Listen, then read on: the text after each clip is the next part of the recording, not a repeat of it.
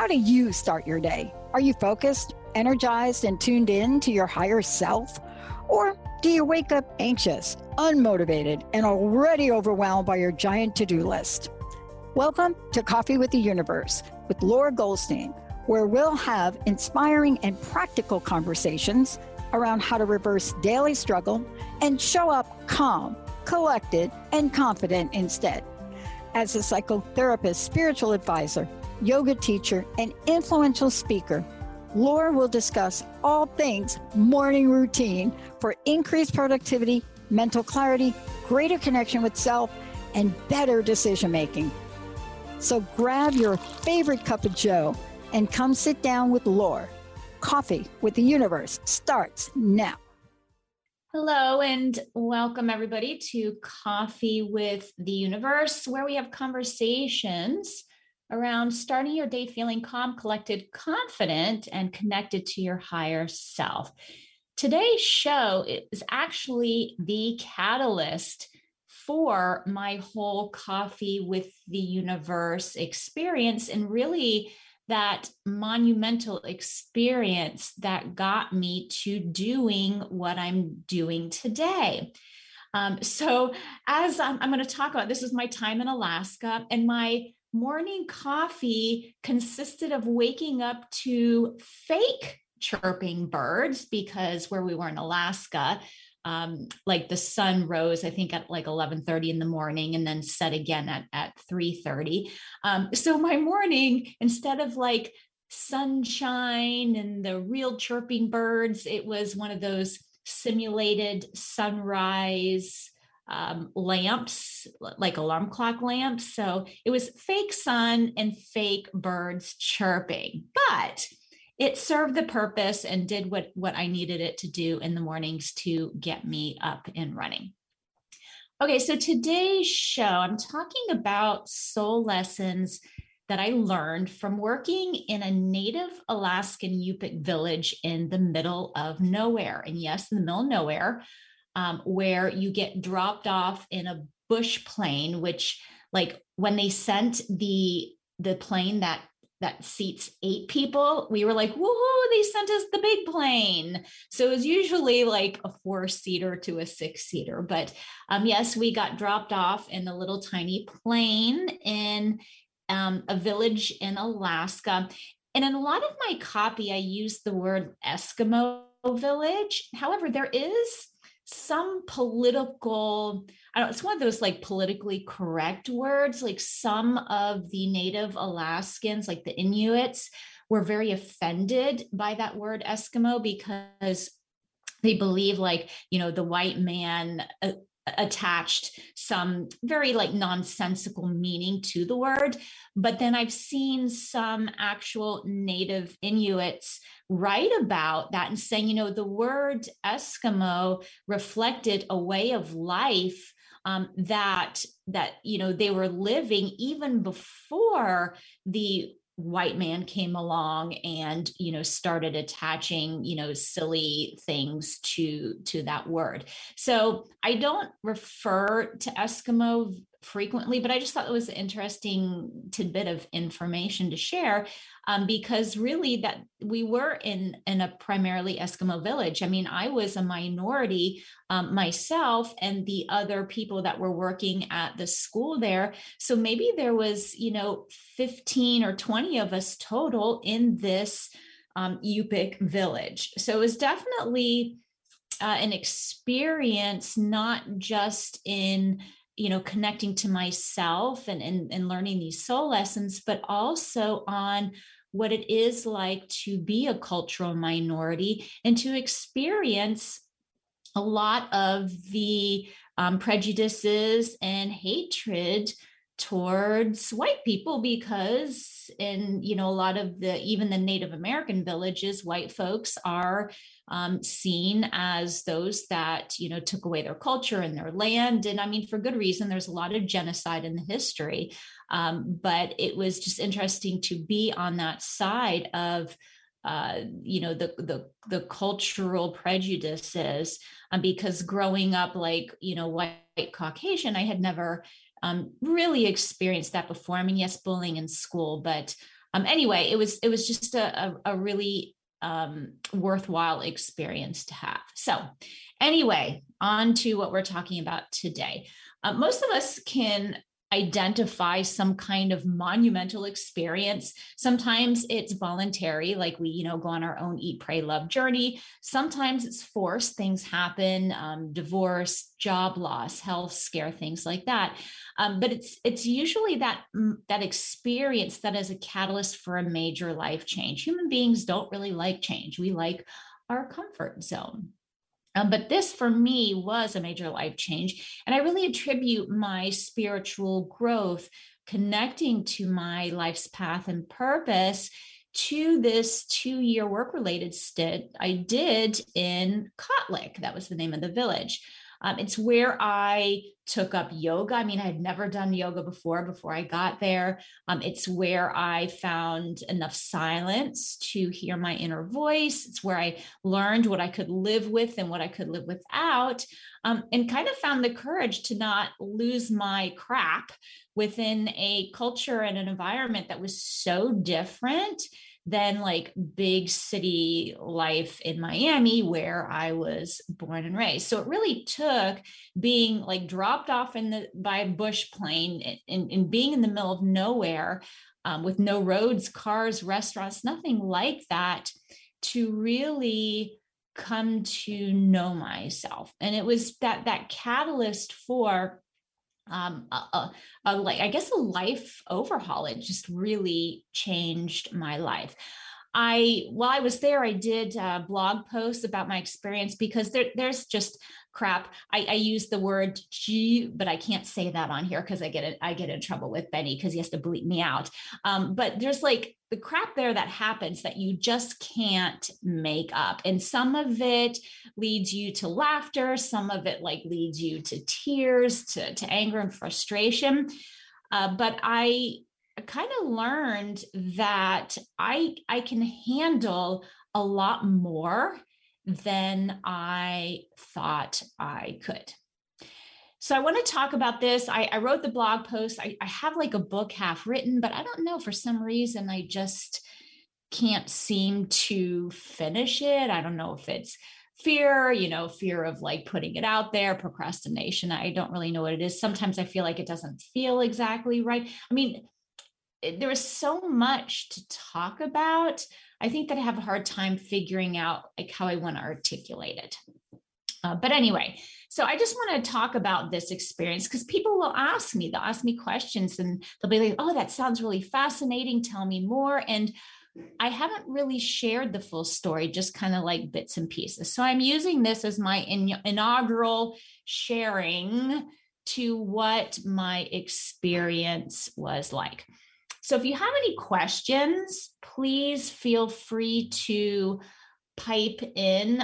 You can call in 1-800-930-2819, or if you are watching this through Facebook, if you want to type in your question. Jacob, if anybody types in a question, let me know, because I can't see the chat here. So for sure, you're going to have to give me a heads up. But I mean, and even if y'all have questions, please just pipe in, because I will just start talking.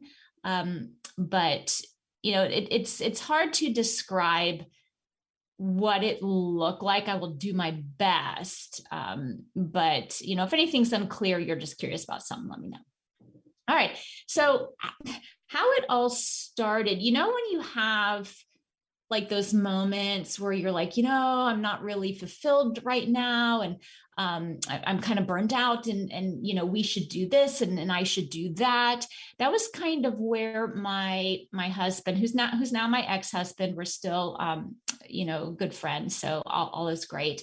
But my husband at the time and I would really talk about doing something different. Both of us were burned out at work. We just, weren't fulfilled anymore. And we talked and talked. I think we talked for like 7 freaking years before we decided to do something. And it was really one of those forced things, because my husband at the time was laid off, and I was like just spinning in circles doing community mental health. And a headhunter contacted him and said, hey, we have this school principal position in one of the islands in Alaska. You have like the southeastern islands there, Ketchikan, and I think, Juneau. That's like the pretty part of Alaska where all the tourists go. So we were looking at this island, and it was a small island. I think there was maybe like 2,000 people on there. And so originally that was kind of our target, but that job actually fell through because the principal of the school decided to stay. So then we were like, crap, what do we do? Because we kind of already made these arrangements to go there. So we ended up at a job fair in Seattle, and there's a lot of Alaskan representation there. And so the Lower Yukon School District found us, and they're like, hey, we can give both of you jobs. And I wasn't expecting to work like, in a school per se. I mean, I was a mental health counselor. I figured, wherever we go, that there would be a hospital. Well, in the Lower Yukon, they're all Yupik villages. So there is no hospital, but they're like, hey, you can, work in the school as the school counselor and, village counselor. So I was like, oh, well, how about that? Okay, fine. We're going and both of us will get these jobs. And it's like, we had this wonderful conversation, and we're like really excited because now we have something concrete. We literally had to go back to the hotel and look at a map and figure out like where the hell Kotlik was, because we're like, oh, here we took these jobs like sight unseen, and we're like, where are we even going? And on the map, like Kotlik is a village, I think it's like closer to Russia than it was to a city in the United States. Like we were closer to Russia than Anchorage. And it was ridiculous. We were like, oh my gosh, this is where we're going. And for us to go like someplace sight unseen, I mean, that's kind of a big deal. It's really a leap of faith. You don't know what you're getting into. All we knew that it was a dry village, which meant that you could not bring in alcohol, which was fine for me because I'm not a big drinker, but my ex-husband loved his beer. I think he kind of decided it was its own food group. So I was really surprised when he was like, oh no, this is good. We're gonna go for this. I was like, oh, okay, fine. But just to give you an idea what the Lower Yukon is like. So coming from Miami, I was so excited to go to Alaska because Miami is mono-season hot and flat and palm trees and sand. And while that's beautiful for vacation, when you've lived there for 20 some odd years, you're like, okay, yeah, change of scenery, totally needed. So excited about going to Alaska. I'm like, oh my God, the mountains. I'm going to be in the majestic mountains. I can look at the snow caps. It's going to be beautiful. Well, just so you know, in case you don't, the Lower Yukon is flat tundra. So the only difference in moving to Lower Yukon region in Alaska was that I moved to a flat part of Alaska with shrubs instead of palm trees and frozen ground instead of like warm sand. So it was mono-season cold. I think we could see like one mountain, like way in the distance, but it looked like a molehill. So like my first reaction was, what the hell? I left Miami going to majestic mountains and I don't get any. I get like this flat tundra. Now in the summertime, it's more like slough, like the water. And I thought, gee, why would someone like choose to build a village here? I mean, yes, I guess I know it's like along the river system there and it's good for like hunting and stuff like that. But our village in Kotlik, we actually had boardwalks that would link different parts, like the school, the post office. We had a native grocery store that carried more like native oriented products. We also had what was called the AC American Corporation. It was kind of like a glorified convenience store, like a 7-Eleven, or like a Royal Farms that we have up here in Annapolis.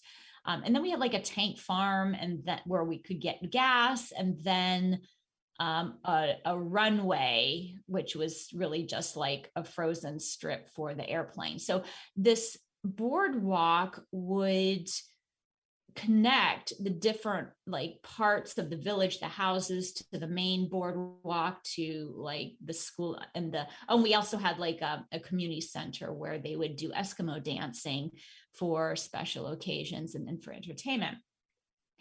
And so it's like in the summer, you had to use a four-wheeler or walk to navigate on the boardwalks. In the winter, things did freeze over. So you could actually just kind of walk off the boardwalk because the land was frozen, and you could take like shortcuts to the store and things like that.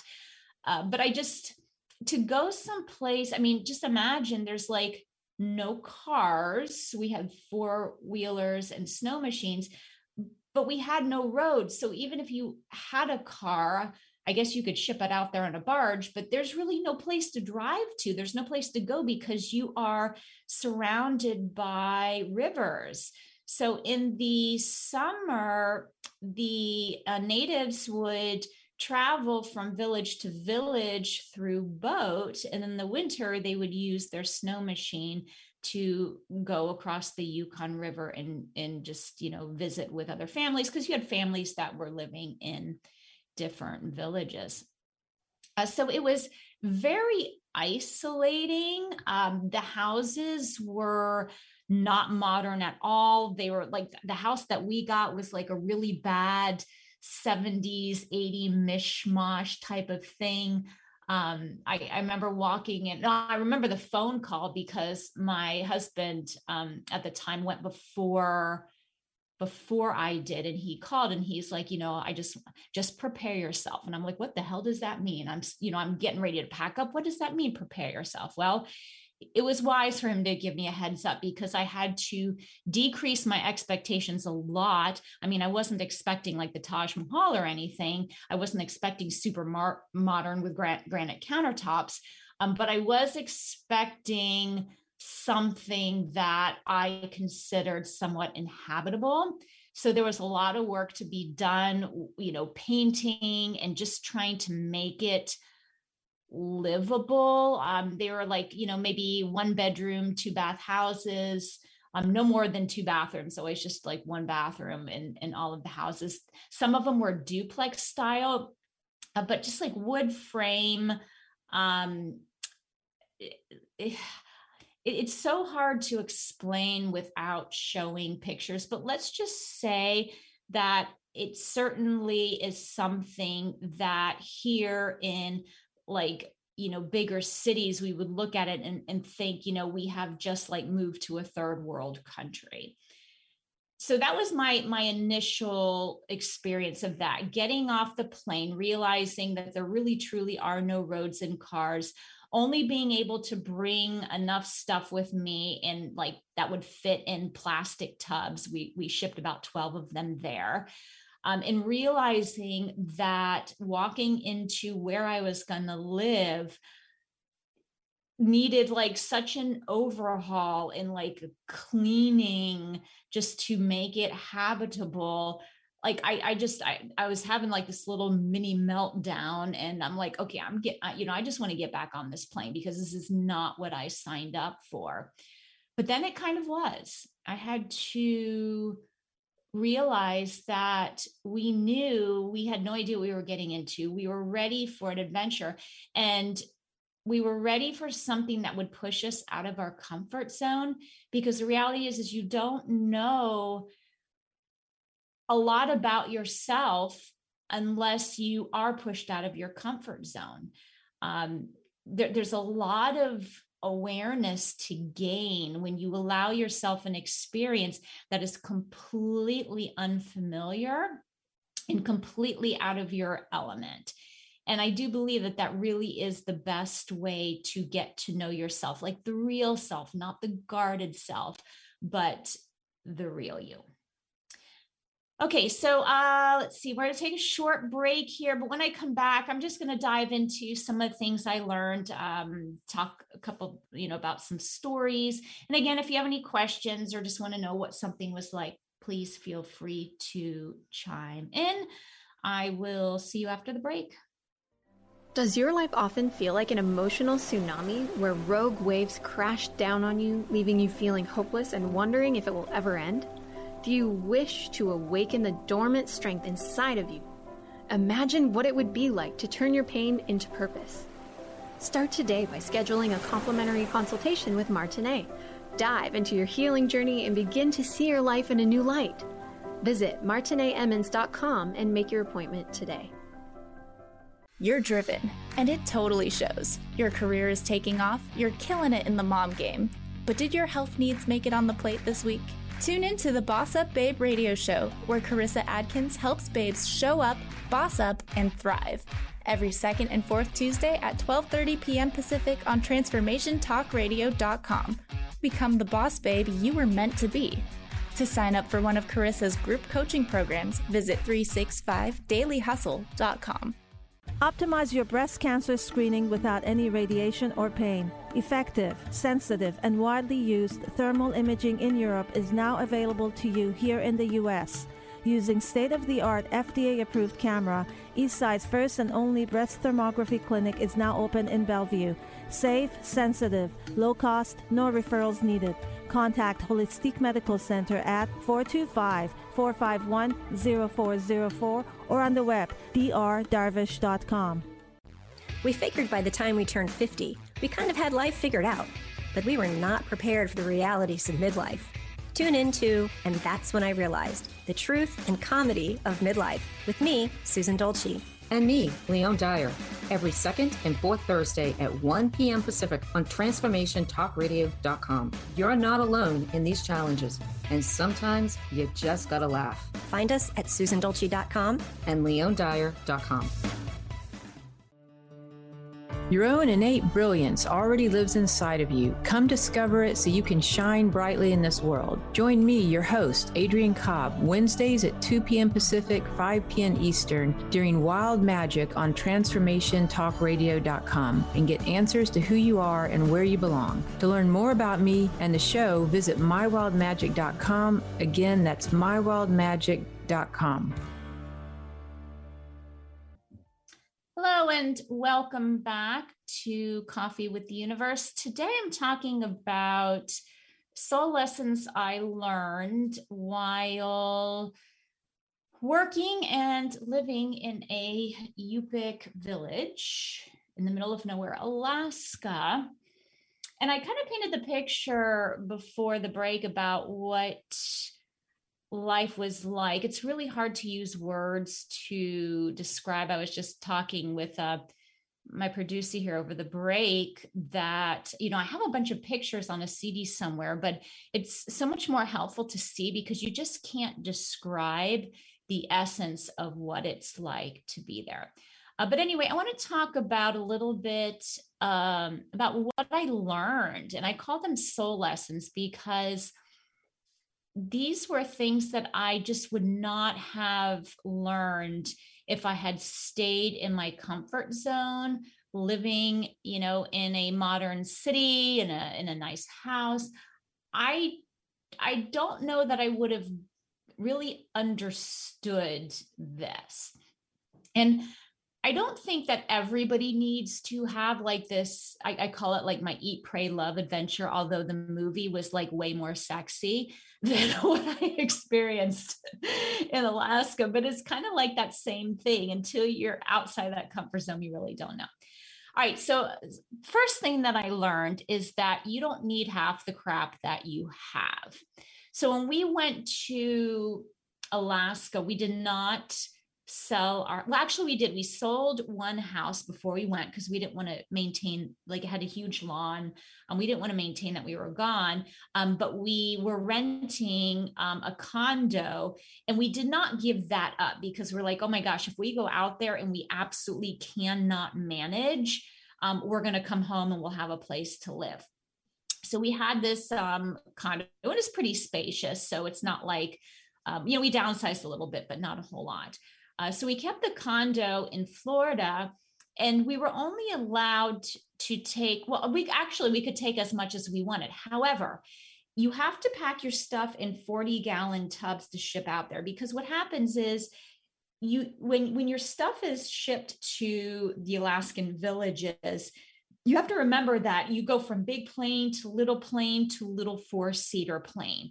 So a lot of times your stuff is sitting on a runway somewhere in a line waiting to make it to a smaller plane to get out to the village. So your stuff could be sitting in mud.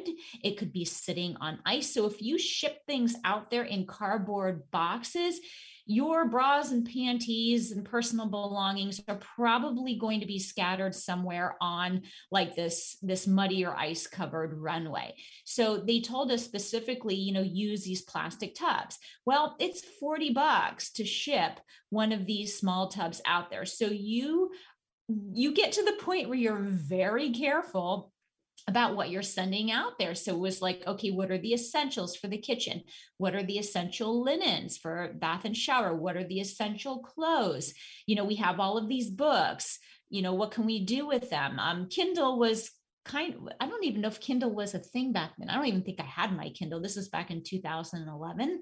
Not sure, but I don't think I had one. So, we were like, what books are essential to take? And we took the bare minimum out there. And at first, the house, as small as it was, I call it like the little sardine can that we lived in out there, it seemed like very, barren. Like we didn't even take pictures, like family pictures with us. So there was nothing on the walls except for like a couple pictures that were left behind by somebody else. And so at first it was kind of awkward because you'd be like, oh, I really, would like to use this kitchen gadget that I have, my food processor. But then you're like, okay, I don't have that. So I'm just going to, chop by hand, do it the old fashioned way. And it was really interesting because after, I would say, maybe 4 or 5 months of being there, you just kind of got used to doing it the old way. You got used to doing without certain things. And by the time the 2 years was up that we were there, to be honest, I really couldn't remember. I mean, we did come home for Christmas, so we did have a little bit of back and forth.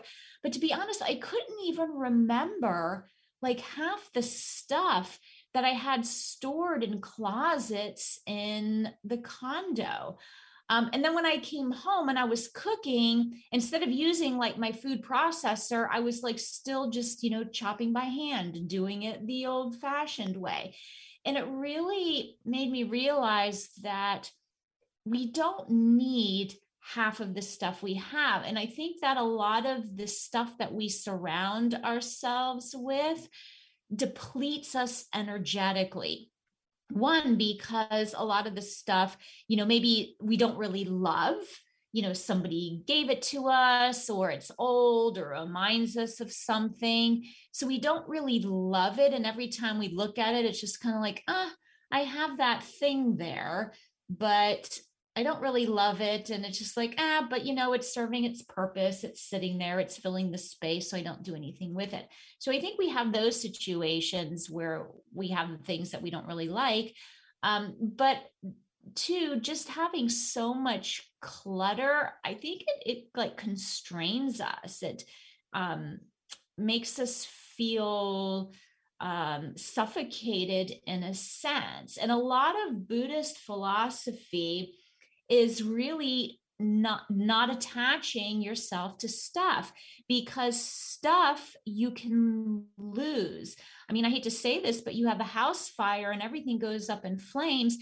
If you are so attached to all of your belongings, it can have a devastating effect on your psyche because you are so attached to all of that stuff. So something I learned out there is that you don't need half the crap you have, and you can do a lot with buckets and duct tape and recycling things. The natives had to be very resourceful because you didn't always get supplies out there. You couldn't go to Home Depot if you needed some new bolts.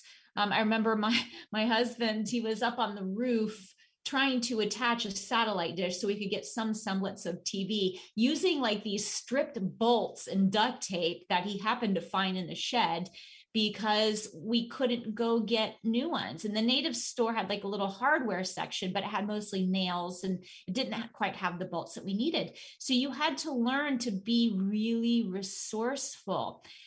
And I believe like there's a part of you, like the part of your brain that's stimulated when you have to be creative in putting something together. I think that, now there are so many gadgets for everything that we've lost a little bit of our creative thinking. And we found ourselves out there really having to get to that part of our brain functioning in order to solve a problem.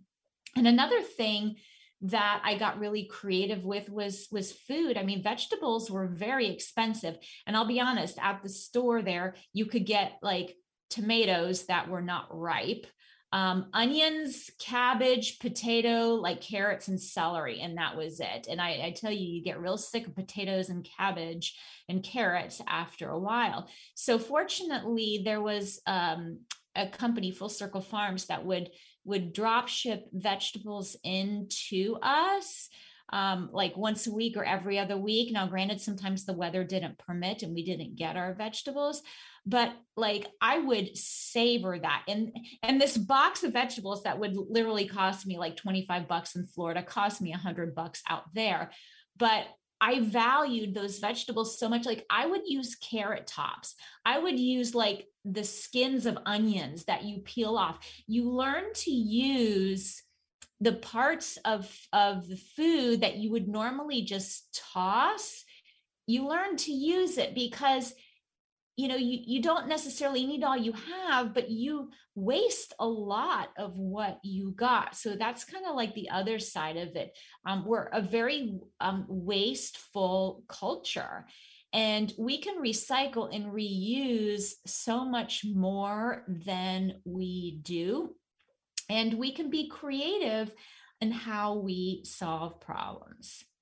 All right. So that was my long, you don't need half the crap you have lesson out there.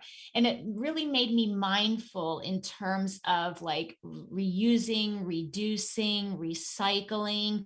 And even now, if I can reuse something or repurpose or make like a soup with all of the parts and pieces of the veggies that I cut up, I still do that. That's still something that I held on to, even though, it's been over a decade since I was in colic. Another thing I learned is that there is peace in not being connected 24/7. So in 2011, I think we were at like 3G on cell phones. So we had smartphones, but definitely not like super fast like we have today. But in the lower Yukon, you couldn't get data. So having a smartphone out there was really like a moot point. The only reason you'd have it, you could connect to the Wi-Fi at the school there where we worked. And, you could, watch videos and stuff, but you couldn't make calls. So we had, if you worked at the school and you were administrator, you had a flip phone that you could use. The rest of us, we were just out of luck. We basically had to Skype friends and family.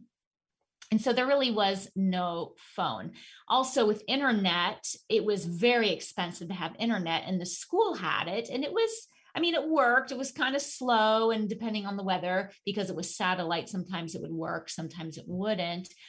So when we were like at home, we were literally at home, disconnected from Facebook, from the phones, from social media, from calls.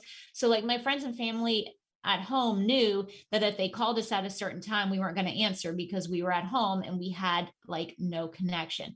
Now we did have some TV.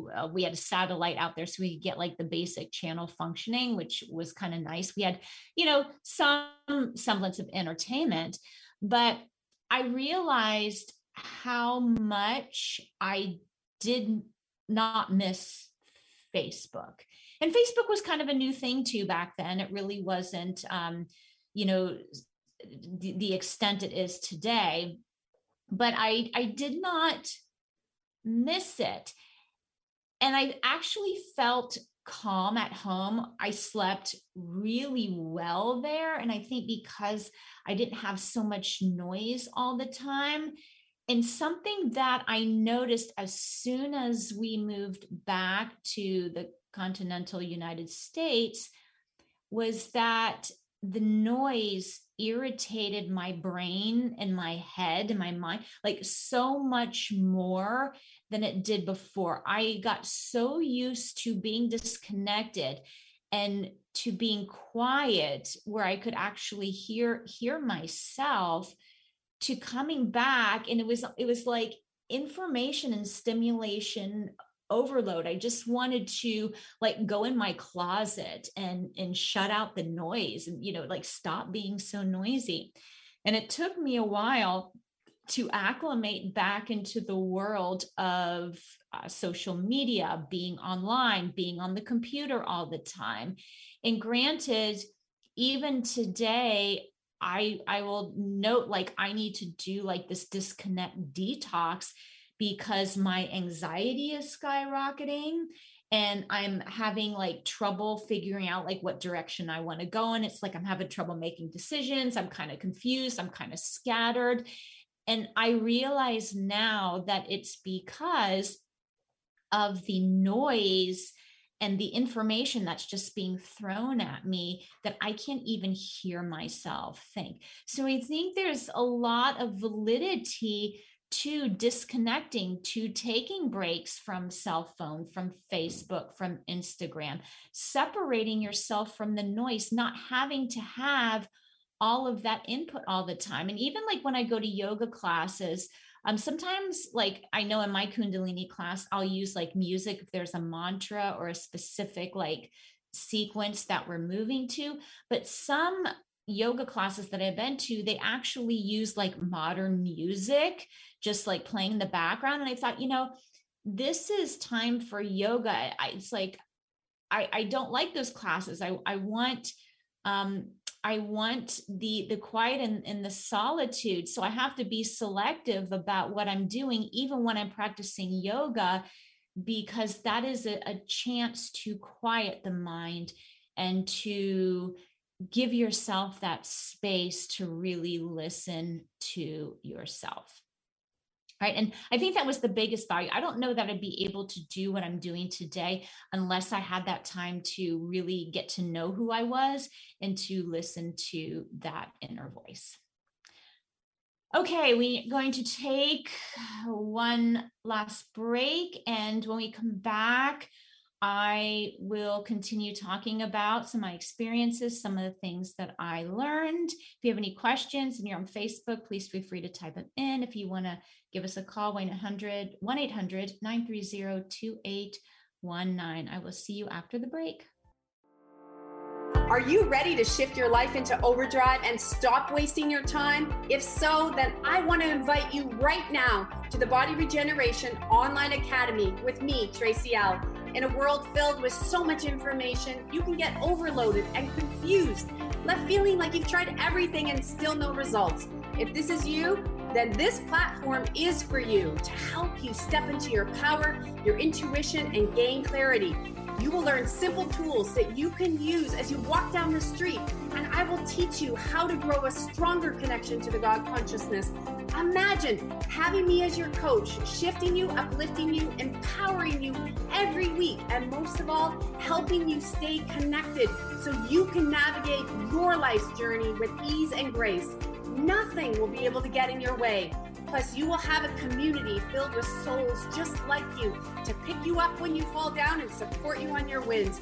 No one can go this journey alone. If you are ready for your live activations, check me out at tracylclark.com and join the TLC Body Regeneration Online Academy now. Life can be demanding, but sometimes our wheels are spinning and we're too focused on making them turn to notice we're stuck in the mud. Tune into The Pause with me, Ellen Wyoming Deloy, every second and fourth Tuesday at 9 a.m. Pacific on Transformation Talk Radio. Learn how to stop, reflect, and start moving forward with intention. And if you're really looking to jumpstart your personal development, schedule a free coaching consultation with me at ellenwyomingdeloy.com. Is your life stressful and unfulfilling? Would you like to make changes, but you don't know how? Hi, I'm Dr. Pat. I'm the host of the Dr. Pat Show. I'd like to recommend The Necktie and the Jaguar by Carl Greer. This is a memoir with questions to help you change your story and live a life that's more pleasing to you. For more information or to purchase this fabulous book, please go to transformationtalkradio.com or go to carlgreer.com. Want to ignite your best life full of joy, passion, and purpose? Then join me, Stephanie James, for The Spark, Wednesday nights, 6 o'clock Pacific Time, 9 o'clock Eastern, on TransformationTalkRadio.com, and learn how together we can illuminate the world. Learn more on stephaniejames.world. The best is yet to come.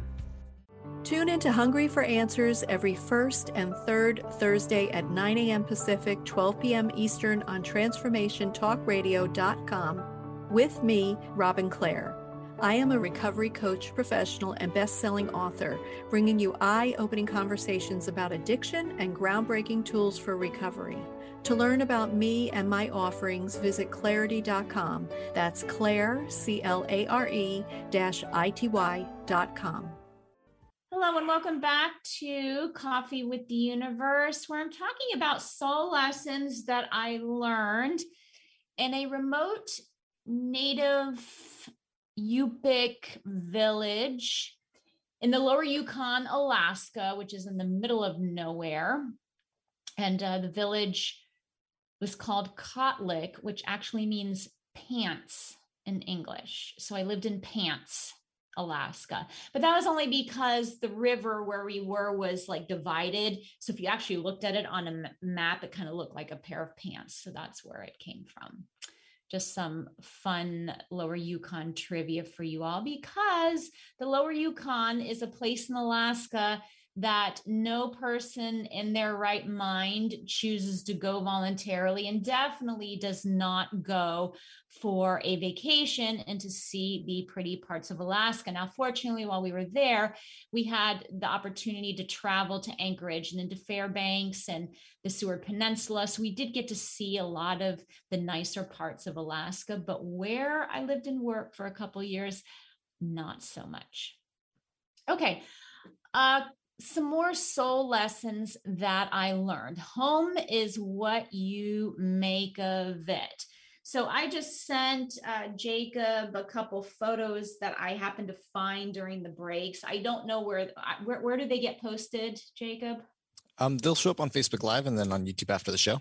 Okay, so Facebook Live and YouTube. So I sent a couple pictures of like the house, one of me, and then you can kind of see like the frozen tundra. I mean, it was very pretty in terms of like the colors and stuff, but you can just get the idea of like the isolation and the vastness of what it was like out there. But another thing I learned is home is really what you make of it.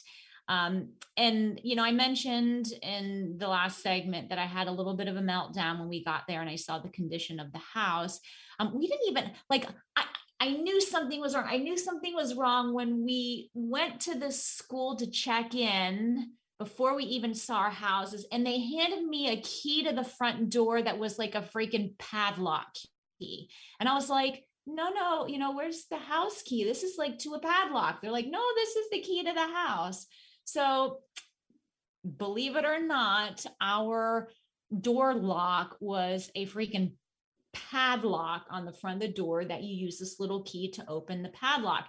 And I thought, my initial thought was like, oh my God, somebody could totally come and like padlock us in. And then I was like, oh, duh, all you need to do is just kind of like lock the padlock we have on that one little loop and not shut it, and nobody will do that. But I'm like, how ridiculous is that? Who has a padlock to open your front door? So that was like the first, it was like the initial, you know, warning sign. Okay, this is not going to be what you expect. And next to the house, the principal of the school who lived there before us, like built a hot tub. And I don't even know how it was possible, because like it was made of wood. And I'm like, well, wouldn't the water like leak? I have no idea, but it looked like a circus ring where you like tame lions attached to the side of the house. I mean, seriously, it was like this round wooden platform with this, barbed wire around it. And I mean, it looked like you should be back there with Siegfried and Roy and doing the whole lion thing, tigers and lions. So, I was like, okay. And then the inside of the house, I remember walking into the kitchen and almost having my second heart attack of the day there, because like the countertops were this like ugly mustard yellow Formica, but it was thin Formica. And it was almost like they didn't have an entire slab. They had these little squares. So they took nails and hammered in these squares of this like ugly mustard Formica on the countertops. And I guess, mustard with like mustard paint color too. I guess that was like the Please Take Me Home paint special at the Home Depot in Anchorage, or we'll ship it to you for free because it's the ugliest color on the planet. That's kind of like what the kitchen was painted.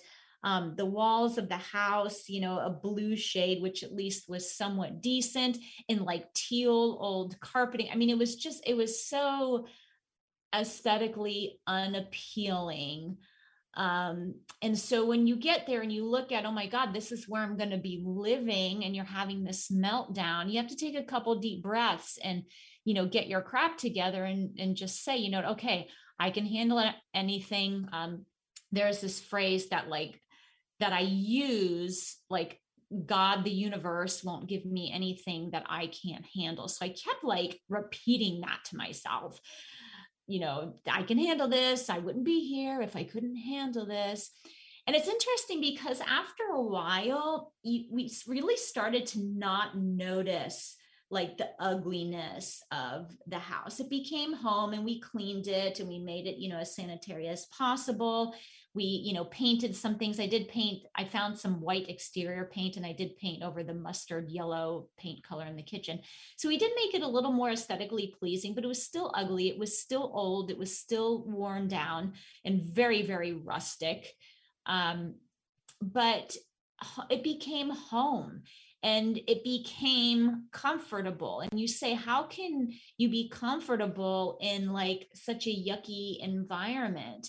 But you somehow make it comfortable. So it's like, I would go home and we'd, get cozy on the sofa. And after a while, it just didn't matter all that much. The aesthetics just didn't seem to be all that important, because home is really what you make of it, no matter what it looks like. Even if you fall on like hard financial times and have to downsize or sell this home that you love and go into a rental that, you don't quite like, it is what you make of it. And we have so much more power with our mind to make a place comfortable and welcoming than we think we do. We think we need like shiny, bright, new, but we really don't. So home and where you are is what you make of it, no matter what. Another thing I learned is that, there is such a thing as making water. Yes, we couldn't drink water from the tap because it came through the river, and we had like filters to keep like the rocks out and stuff, but it certainly wasn't like bacteria free. So we had these water distillers, and it takes about 4 hours to make a gallon of water, just so you know, in case you need to know that. And we would have to make water every morning. I'd fill out my little water distiller and I'd put the gallon jug under there and I would make water. Who'd have thunk? I learned that it's important to be open to other perspectives. And this requires a release of control.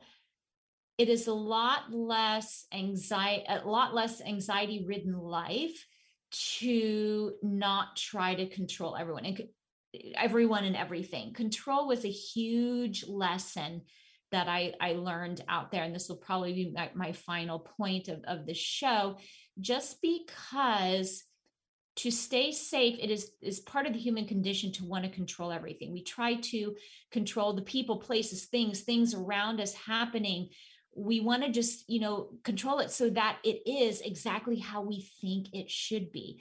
But let me tell you, when you go to a place like Kotlik, Alaska, reality slaps you in the face. There is so much you can't control, especially the weather. You cannot control that you were supposed to fly into Anchorage today, but there's a snowstorm and now you're snowed in for 3 days. And sorry, no trip for you. You can't control that you went to a different village for an event and you get snowed in there. And now you're camping on the school floor because you can't make it back to your village. You can't control when, something breaks and we have no water and we don't have the resources to fix it. So they have to ship something in. There was so much that was out of our control that you had to get flexible, like slinky flexible, to not have like this anxiety-ridden meltdown. You really had to learn to go with the flow and be okay with whatever came up. Now, this doesn't mean that it didn't trigger like anxiety, but I think this is one of the reasons why I took up yoga and like meditation there, because I knew I needed some tools in order to help me cope with all of the unexpected things that happened. And sometimes we had tragedies in the village. Unfortunately, the suicide rate is high rates of alcoholism, even though it's a dry village. The locals would make their own alcohol. It's, like moonshine, bootleg and stuff. And, we had deaths, we had accidents, things happened. And it's not like we had a hospital, we had a small clinic, but if there was an emergency, like the village pretty much shut down, they had to, send in a trauma hawk. So it's kind of a big deal. And you had to learn to try to not control and to be open to a different way of seeing things. We had to, sometimes rely on the knowledge and wisdom and the resourcefulness of the Native Alaskans there, because what do we know? My husband got a call that there was a bear in the village, and he's like, what do you want me to do? I'm a white guy from Miami. What am I supposed to do with a bear in the village? So he had to rely on the expertise of, the locals and what to do when some things like this happen. And we also have to understand, like, I went there and I was a visitor, a guest amongst a people in a culture that was very unfamiliar to me. And I had to be respectful of the cultural norms, even if I didn't understand that. And it really helped me to open up to other perspectives, to really manage and just be accepting of things, even if it didn't seem right to me, even if it didn't seem like appropriate. I had to understand that was the way of life there, and that was their culture, and I just needed to honor and respect that. And that was probably the hardest lesson that I had to learn, was the whole control and letting things flow. Okay, I could talk about this forever. There was just so much, but our time is up today. And so I just wanted to talk a little bit about how some of these things can really give you a new perspective. Putting yourself outside your comfort zone can be super healthy for you if you find yourself stuck in a rut. It's these kind of experiences that help us grow or accomplish things that, we didn't even think achievable. Thank you for joining me for Coffee with the Universe. Make sure to tune in next time as I continue to share tips and tricks to help you stop waking up anxious, uninspired, and energetically drained in the morning and feel calm, connected to your higher self, and confident instead. If you would like more information on my Morning Magic course, please visit www.cwtu.net/morningmagic.